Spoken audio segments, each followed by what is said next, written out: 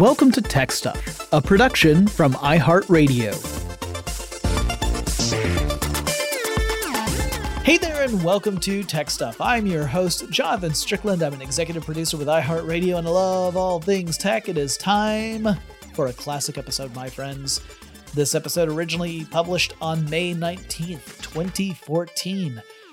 Back when we had 3 pieces of tech. How far we've come. So this particular episode is about how planetariums work. So I would say it's out of this world. Let's take a listen. So there are a lot of different types of planetariums that all use a very similar approach, but the actual implementation can differ between one and the other. But we wanted to talk more about all of the kind of history that built into coming up to the planetariums, as well as how they actually work, right? We didn't want to just explain it's a projector and then go in from there. I mean, because y'all, basically it's a projector. Yeah. So we could just say it's a projector. And if you know how a projector works, over. Yeah, we're done. Good All night. Right. It's a Friday, so we're ready to go home. But no, we wanted to actually talk about the history of planetariums because it's a fascinating story. I mean, obviously, as a species, humans have been fascinated with the heavens since before recorded history. I mean, this is something that we've obviously been really amazed by over thousands of years. It's pretty amazing. And what's interesting is that there have been lots of different attempts to create an indoor version of this experience because it's not always convenient to go outside and do all your work. And based upon thousands of years of observations, we got pretty good at figuring out how to represent the night sky in a way that was accurate, even with the movement of things like planets and the moon and the sun, and the Earth itself. Yeah, I mean, it took us a while to figure that part out, that the Earth itself was moving and not, say, everything else was moving around the Earth. And depending upon whom you are, you might still argue that. Thinking of a specific documentary that Janeway was the voice for. Anyway, so assuming you're not having this geocentric view, even that would allow you to see that the heavens move in a very predictable way. It may take a long time for a particular cycle to happen, but once you know what those cycles are, you could predict, make observations that would end up either verifying or negating the previous guesswork, and eventually you make it into a science. So, why are planetariums themselves awesome? Well, for one, you get to look at the stars even if, again, you are in a place where you can't normally see them. Like here in Atlanta, we get a lot of what's called light pollution. Mm-hmm. So that's just any major city tends to have this where you've got lots of lights that are on at night, and that tends to drown out some of the stars. You can't see the fainter ones. You really only see the brightest ones that are in the sky. You might be able to see things like Venus, that's extremely bright.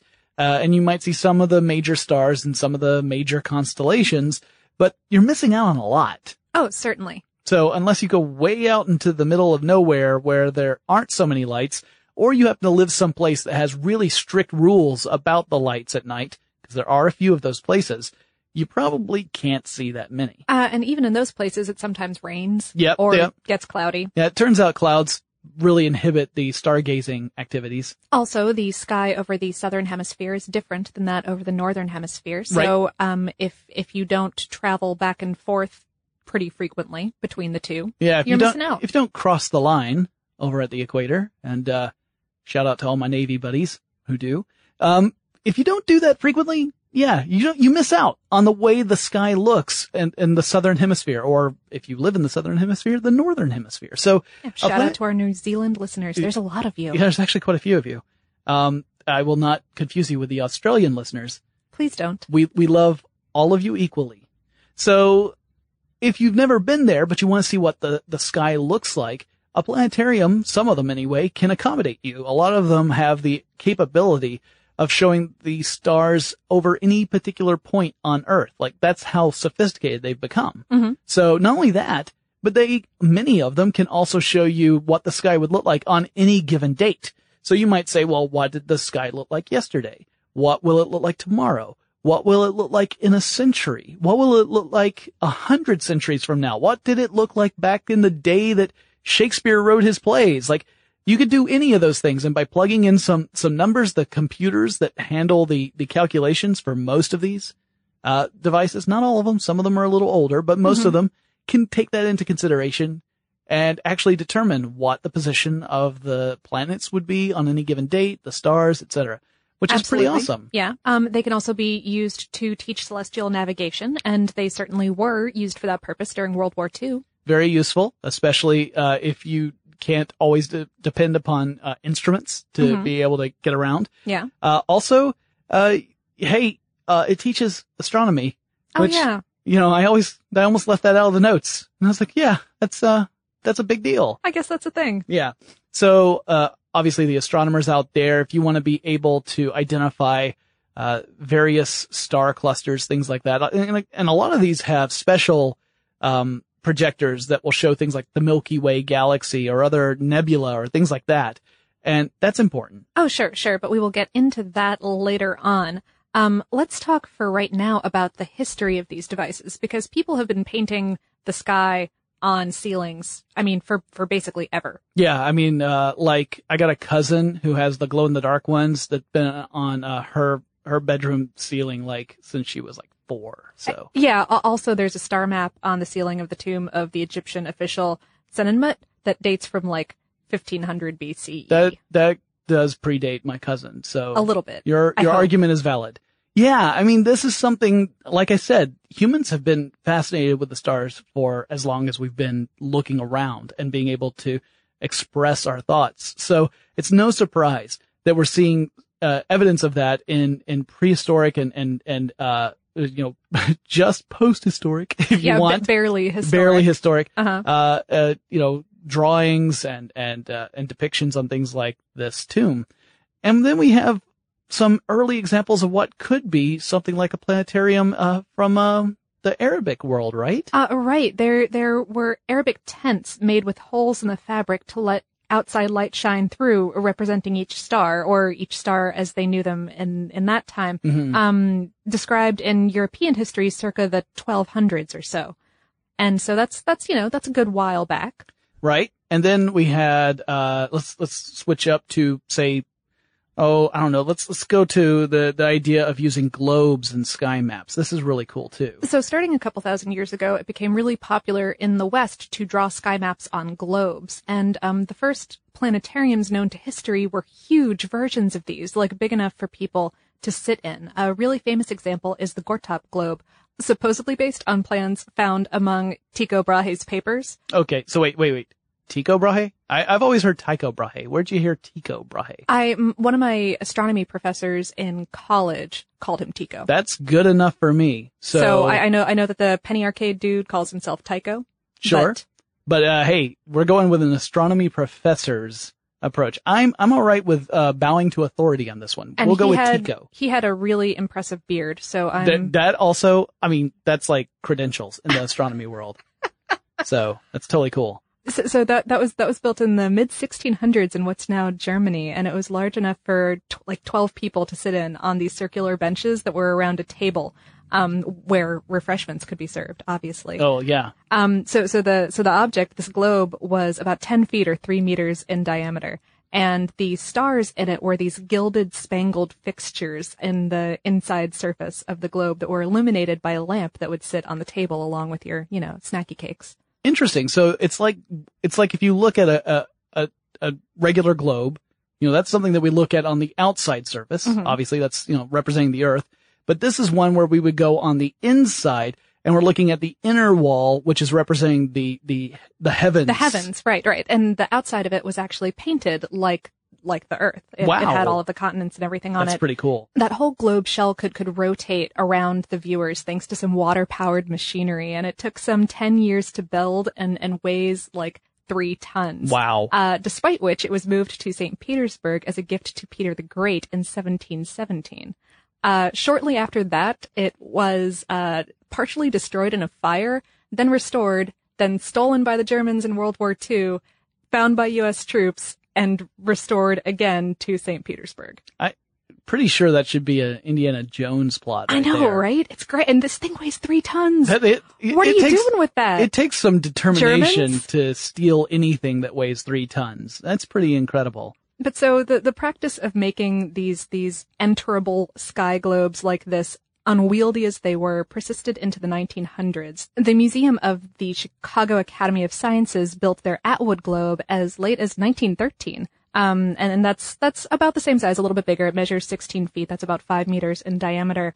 And shows 692 stars plus the planets in our solar system as holes through which outside light can shine. It's electric, and the shell can spin once every 8 minutes around viewers. Interesting. And so this is kind of, it's like it's taking a note back from those old Arabic tents, right? The light's coming from outside, shining through holes, and that's what represents the stars, very much like those tents that had the holes pinpricked through the tent canvas. Right. You know, of course, this depends on either, in this case, probably electric lights outside, or in the case of those tents, having a good source of sunlight in order to see what's going on. Right. By the way, a couple of distinctions that I wanted to make here. If you've ever heard of an orrery, that's a physical model of the planets in our solar system, and is sometimes also called a planetarium, and they're also sometimes included in planetariums. So that's nice and confusing. Right. So orreries are, if you've ever seen one of those physical models where you've got the sun in the center and then you have all the different planets that can spin around the sun, sometimes they're actually mounted on gears or motors so that it represents the accurate movement of each of these bodies as they would move in relation to one another. So, for example, the Earth's movement around the sun is different from, say, Mars, which is different from Neptune or Saturn. Anyway, you would be able to watch these and see how they move in relation to each other, see the times when they happen to align, when they get out of alignment, and it's really fascinating to see an orrery, but it's from an outside perspective. You're not looking from the inside out. You're looking as if you were able to distance yourself all the way out of the solar system and look in on it. Right. And being that, especially early ones where, you know, the planets were all on their little rods and would all be going on a single plane around the sun rather than in the true 3 dimensions in which. Right. It would be as if we had a completely flat solar system, which is not exactly true. Yeah. It's like Star Trek world. Everything just comes right nose up to each other. Yeah. And also they would move in essentially perfect circles. They wouldn't have these kind of elliptical orbitals, because that's really hard to do with physical rods. Yeah. But, you know, my favorite orrery of all time is from the movie The Dark Crystal, and it's what Agra had. Now, that, of course, was an orrery for a fictional solar system, but was amazing. This enormous thing spinning around all over the place. That lady still creeps me out. That was an incredible movie that everyone should go see. Absolutely. Yes, very much so. The Skeksis, awesome. So, I can't. Okay. Besides planetariums or planetaria, if we want to talk about orreries in that sense, and these globes, we also have the concept of keeping track of astronomical phenomena, in other ways that aren't, again, all immersive. Right. Well, part of the function of a planetarium is as an astronomical clock. Right. Like you were saying earlier, being able to go into the future, into the past, and see what the stars looked like at any given point. And you and Joe talked about a really famous one. Yeah, the earliest one. Antikythera device, or Antikythera mechanism, which is some people would call the oldest computer, an analog computer. And on Forward Thinking, we did a podcast. No, I think you did it on TechStuff. It was one of the days. It was one of the days that I was out. That's right. See, here's the thing, is that I do too many shows for too many different versions. Yes, we did do the TechStuff one. So as a reminder, because obviously I need one, the Antikythera device was this gadget that had been lost in a shipwreck and recovered by sponge divers, and it was recovered in very poor repair. It was all these different pieces, and some of them were big chunks and some were smaller pieces. And eventually, it took decades to do this, but eventually we figured out that this was an astronomical computer. It was able to show where the position of the planets were in relation to the Earth on any given date, including the position and phase of the moon and the position of the sun. And you would turn a crank in order to adjust the dials so that you could change it to any date and see what that actual alignment happened to be on that given date. It was also very useful for things like planning out specific events, because you could do this and find out when there was going to be an eclipse, for example. And an eclipse tended to be considered a bad omen. So you might think, hey, this big festival we want to have would happen to fall on an eclipse. So we're going to have a special festival that's going to be 3 weeks earlier so that we don't have to worry about that. Mm-hmm. Or an Olympics event. That would be another example. So it was really super cool. However, again, this was something that was relatively small. We're talking about like the size of a large book. And so you're looking at these dials rather than, again, being immersed in the experience. But it was really useful for checking out, what a planetary alignment would be on any given date. Because again, they understood that the movements of the planets were regular. Were predictable. And cyclical, yeah. And so they were able to do this. And I don't want to minimize how difficult this was. They had to build exact gear ratios to represent the movement of all these planets. And when sometimes you're hand machining those. Yeah. Oof. Yeah. An incredible amount of precision is required. And sometimes, you would have to have things move backwards a little bit and then move forwards because, from our perspective, that's the way things seem to be moving. So really, really complicated stuff. But still, again, that's not quite an astronomical clock. It's very similar to one. Once we looked at actual astronomical clocks, those look like clocks, but they happen to have either a dial or sometimes it's a little physical representation of what the planetary alignments are going to be, or the phase of the moon or whatever. These have been popular since the Middle Ages. So there were also some of those posh sky globes that could hypothetically predict the movement of celestial bodies. Archimedes is said to have had one back around 250 BCE. Right. So probably true. A lot of stuff about that time period difficult for us to verify. No one knows. But I'm willing to believe it because they were wicked smart. So yeah. Again, we're still talking about stuff that lets you look at it. It doesn't surround you like the crazy the globes where you would walk inside and take a seat. But that's what leads us to the more modern day planetarium. That would require projection. Yes. And not like standing in the middle and projecting out by speaking more loudly. We're talking about light projection here. Okay, we've got some planetarium talk ahead of us. But it says here on my clock that it's time for us to take a quick break, and we'll be right back.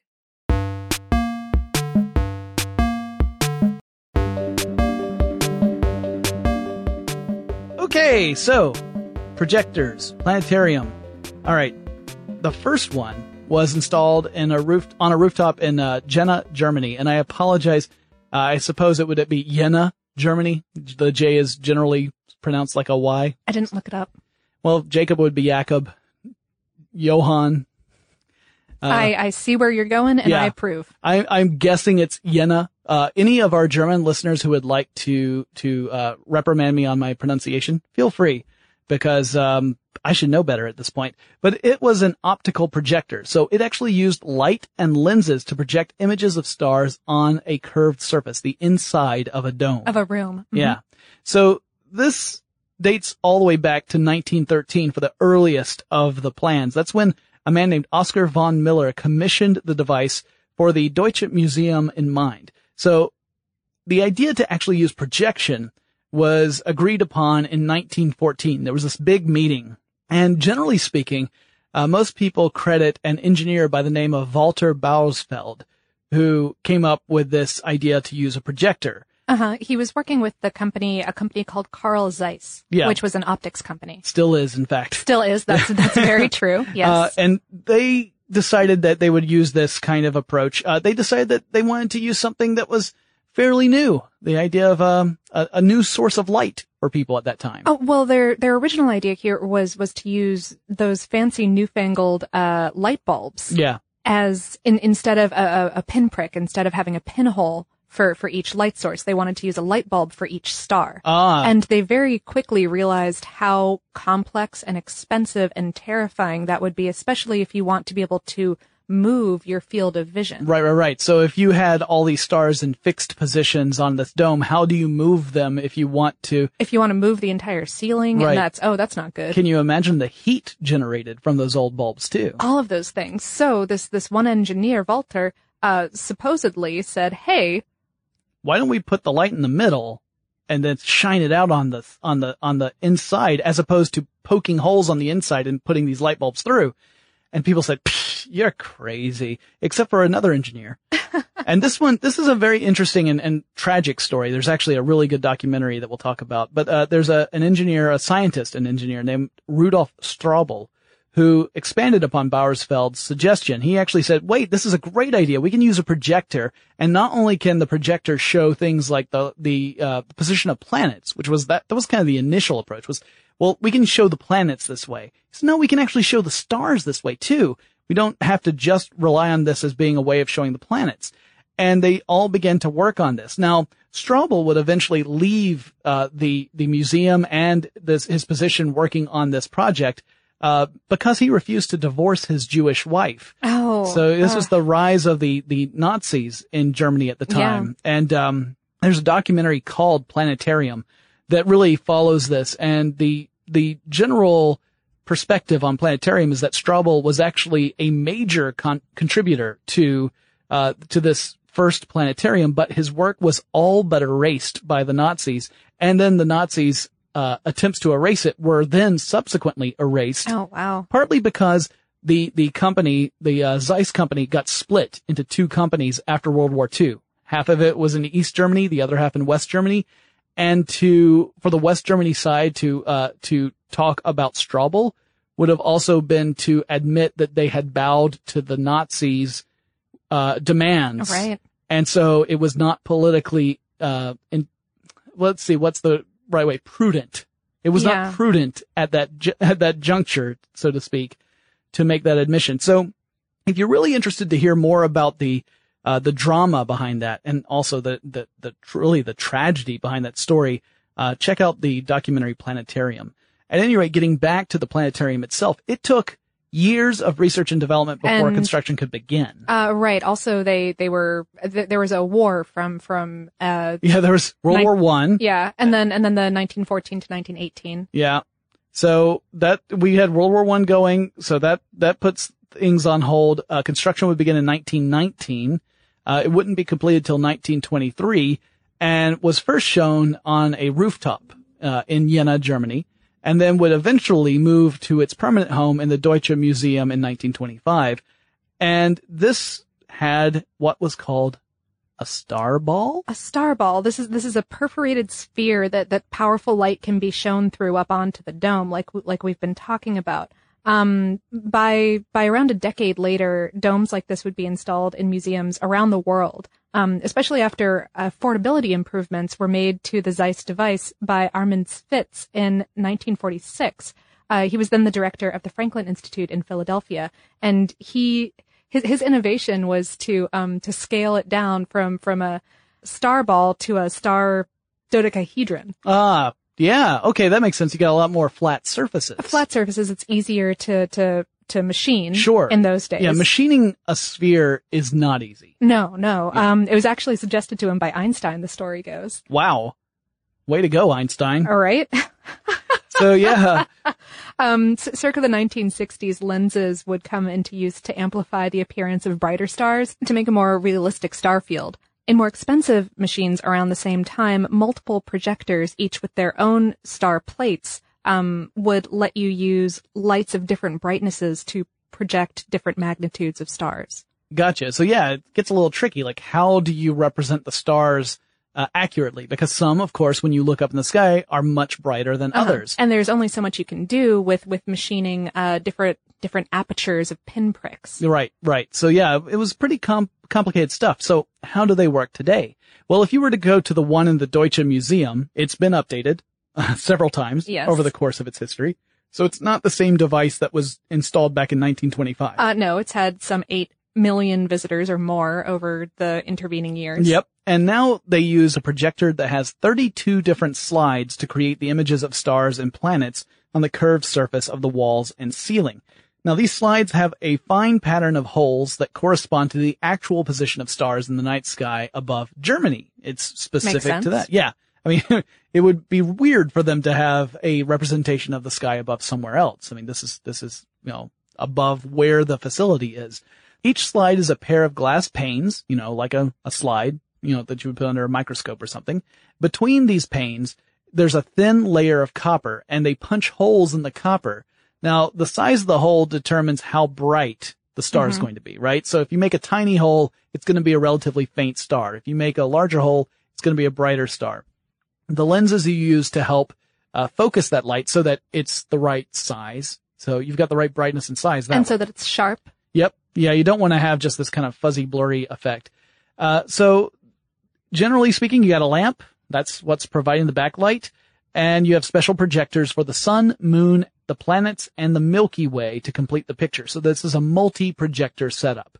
Now, the original structure relied on gears to turn the projectors precisely to mimic celestial movement. So you would actually have someone manually turning something. Yep. We have since upgraded. Now it's electric motors that do this. And again, you have the gear ratios worked out so that they mimic the actual movement. So, you could just have everything turning, but of course that wouldn't be accurate to what we actually see in nature. You have to be a little more specific so that, when Mars is going past your vision, it's doing so at the right speed, relative to the other sites in the sky. Right. So, the neat thing about this is that you can actually obviously speed things up or slow things down. So you could sit there and say, all right, here's what the path of Mars looks like over the course of a month. And you could show it in a sped up time. So you don't actually have to sit there for a month to see it happen. Right. Or you can reverse it so that you can say, here's what Mars did last month. Right. And then, of course, that sets time backward. And then, because we learned that from Superman, right? If you spin the world backwards, then obviously time reverses. It's okay. They all have Wayback Machines in Germany. Right. So everything works out in the end. By the time you leave, everything's right back to where it was, so you don't have to mess with your watch. That's really smart.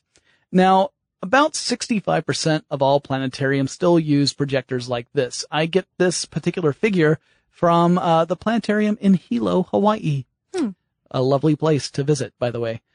So they use standard video, special mechanical projectors to create those images of the night sky. But beginning in the 1980s, some planetariums began to experiment with going digital rather than analog. It wouldn't be until the 1990s that planetariums could actually experiment with full dome animated content.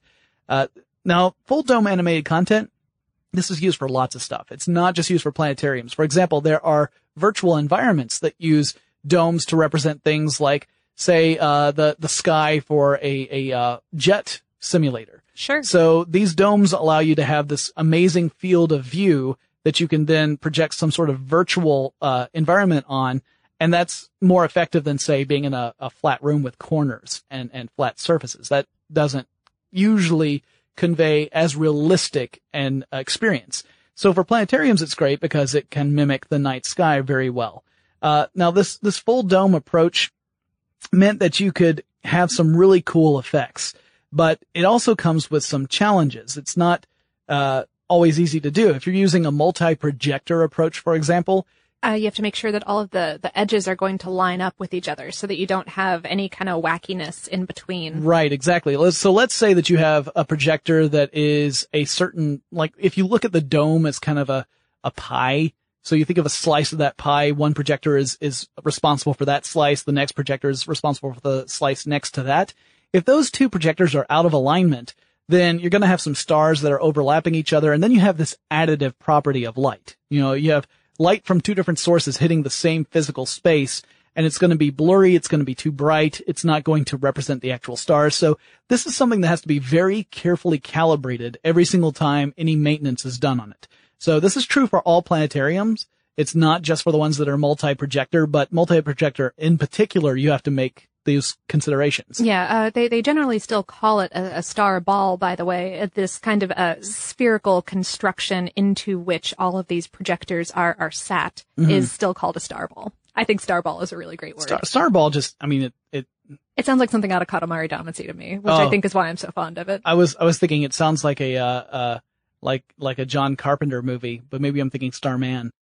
We've got more about how planetariums work, but before we get to that, let's take another quick break.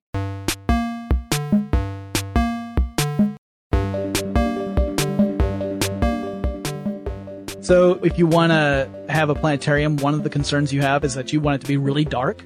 You don't want to have any kind of other light bleeding into it because that's going to interrupt the actual view that you want. Right. Also, you could go with a single projector, which would be at the center of the planetarium. So you've got a projector that's right in the very middle. Now, one thing that you have to keep in mind, there's a drawback there. You can't stand in the middle because that's where the actual projector is. These things, by the way, cost lots of money. Mm-hmm. Sometimes hundreds of thousands of dollars. So generally speaking, if you're in a planetarium that has a single projector, there tends to be like railings and things like that so that you can't get too close and mess with it. I remember standing right next to one for a commercial for a science fiction convention back when I was 13 years old, and I had never been more terrified in my life that I was going to end up bankrupting my parents by accidentally falling against this planetarium projector. But yeah, it's usually blocked off. It takes up that center space. So one thing you got to keep in mind is that takes up potential place for people to sit. However, sitting in the center of a planetarium is rarely the best seat. So usually you just make use of the outer edge as much as you possibly can. But with that center single projector, you also don't have to worry about bleeding into other projectors.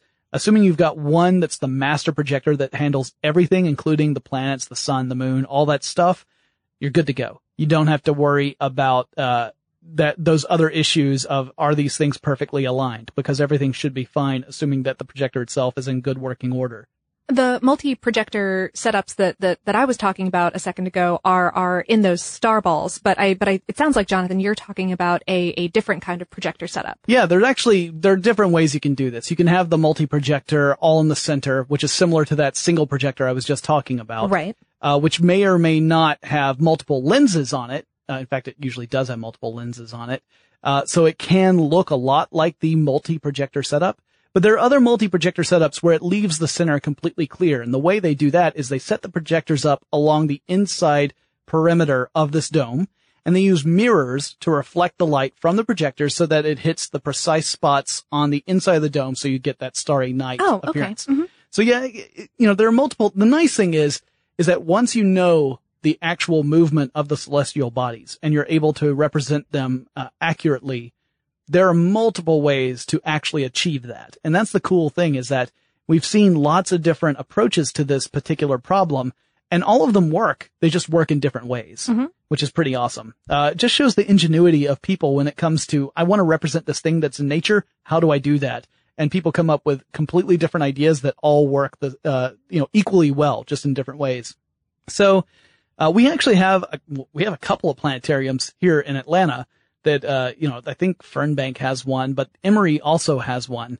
And, Emory's is interesting, for a couple of different reasons. One is that it's a classroom as well as a planetarium. So, it can actually double up. And in fact, the planetarium stuff can fade off into the background so that it can just be a regular schoolroom. By fade off, you mean sink into the floor like a supervillain layer? Yeah, apparently in Atlanta, we have this thing about incredible equipment sinking into the floor. It's the planetarium at Emory. It's the Mighty Mo organ over at the Fox Theater. Oh, why don't we have this in the office anywhere? Yeah, I think Ben sunk into the floor once, but I'm not sure that anyone besides me saw it. So I could just be crazy, but I don't know. Sometimes he likes to make me think that. The other reason why I wanted to bring it up is because the planetarium itself has a projector called the Zeiss SkyMaster ZKP3, which is cool because it's Zeiss. Yeah, it's from the same company that made the very first planetarium projector. So again, they're still in business. They're still making. This one was installed, I believe, in 2002, so it wasn't that long ago. Now, the one at Emory is computer controlled. It's got a keyboard for manual input and has 39 different projecting lenses of different sizes that create the stars, planets, and other celestial bodies on the inner surface of the dome, and can project more than 7,000 individual stars, plus star clusters, nebula, galaxies, the Milky Way, the planets, sun, the moon, and it can superimpose lines between stars to illustrate constellations. So if you hear about these constellations and you think, this just looks like a cluster of stars, I don't get it, then they can actually show the connections that inspired the imaginations of people thousands of years ago to call the stars wacky things, like Orion. Yay! Yeah. I always had trouble with those. The only one I could ever pick out was Orion, because I could pick out Orion's belt. Right. But otherwise, I was hopeless. I was a whiz at it when I was a kid. I had a really big astronomy phase. Yeah, I wish I had taken a course in astronomy. I never did. The one at Emory also usually shows the sky over Atlanta. Again, no big surprise, but because it is a computer system, it's one of those that can show you the sky over any given point on the Earth at any given time. Right. So you can set it for whenever. Now, the other cool thing about it is that it's connected to a 24-inch telescope that's on the building's rooftop, and they have a direct video feed from the telescope to the planetarium. So for astronomical events, you can go and, That's so cool. Yeah. Just watch it Just watch it on the ceiling of this planetarium, which is, you could see a live event. They've hosted several live events there. Not all of them were some that you could watch through the telescope. Like, I'm pretty sure that the Mars rover landing, you probably couldn't see through the telescope. I cannot imagine that would be possible. No. But they do, show some interesting feeds from various sources. So these days, I mean, as impressive as that planetarium is, and as proud as I am as a native Atlantan that it's here, there are others that are even more sophisticated. Oh, yeah. We're talking 4K or 8K projectors. So, think of the general rule of thumb, and granted, it's a rough rule of thumb, is 4K means 4 times the resolution of, say, a 1080 high definition television. That's when you get into ultra high definition. Yeah, this is way more high def than your local cinema. Yeah, 8K even more so. Even if you have a 4K cinema near you, 8K twice as good, really, is when you get down to it. Again, that's very rough. I mean, anyone who's a true videophile is cringing when I say this, but yeah, you can go and see planetariums that use 8K projectors. Some of them have full 3D effects at 60 frames per second, so you can actually feel like you're floating through space. They can take you on journeys all the way around the solar system and the galaxy. You've got data feeds from all over, like including space probes. It's pretty incredible stuff. Oh, yeah. Some of these things can show over 9,000 stars at a go backward and forward 10,000 years into the past and future. Take you so far beyond Earth to show any kind of data that we have anywhere in the universe. And you can composite the astronomers' data and artists' composites. Yeah, it's fantastic. I love the idea of also being able to see things like, here's what the night sky would look like if you were on Mars. Right. I mean, that's incredible stuff. I mean, clearly, most of us are not going to ever have the chance of looking at the stars from the surface of another planet. Or to go into the center of a galaxy and check out the black hole there. Yeah, I had plans and they got canceled. The other couple that was going to go with us, something came up. I hate it when that happens. Yeah, so rude. That's the nice thing about the planetariums is they give us this opportunity to journey to places we physically could not get to and really understand more about our galaxy and the way everything seems to work in relation to each other based upon our knowledge now. And the other nice thing about planetariums is that these facilities update as our understanding grows. Mm-hmm. So there are times when we might learn something that ends up affecting the way a planetarium is displaying the night sky. And it's pretty easy with digital projection to fix it. I mean, relatively. Yeah. And so you might even be able to watch something like, here's what a supernova looks like. And there have been events in the past where there've been amazing astronomical events, but many of them happened before most of us were alive. So it'd be really cool to be able to see those kind of representations. Things like, Halley's Comet as another good example, or, maybe if you wanted to see what it would look like with some of the other famous comets that have gone by, but you never got a chance when they actually happened. Maybe it was cloudy that day, or maybe you weren't born yet. It would give you the opportunity. So super cool stuff. Really interesting again to look into it. And the fact that so many different people have created similar but different approaches for this same purpose is really cool. I mean, it's rare when we talk about a technology where there are all these multiple pathways that get to the same destination. Usually we talk about convergence, where, competing technologies start to fall away until you have a clear front runner or maybe two possible ones. But with this, there are lots of different ways. Oh, yeah. And all of these interactions with multiple disciplines of bringing together the knowledge that we have been gathering over the centuries about the universe around us, along with the optics fields that have let us use these technologies to project stuff onto a ceiling. That wraps up this classic episode of Tech Stuff, How Planetariums Work. Hope you enjoyed it. If you have any suggestions for topics I should cover in future episodes of Tech Stuff, or perhaps a topic that needs an update, maybe you just want to say hi, the best way to reach me is over on Twitter. The handle we use is TechStuffHSW, and I'll talk to you again really soon.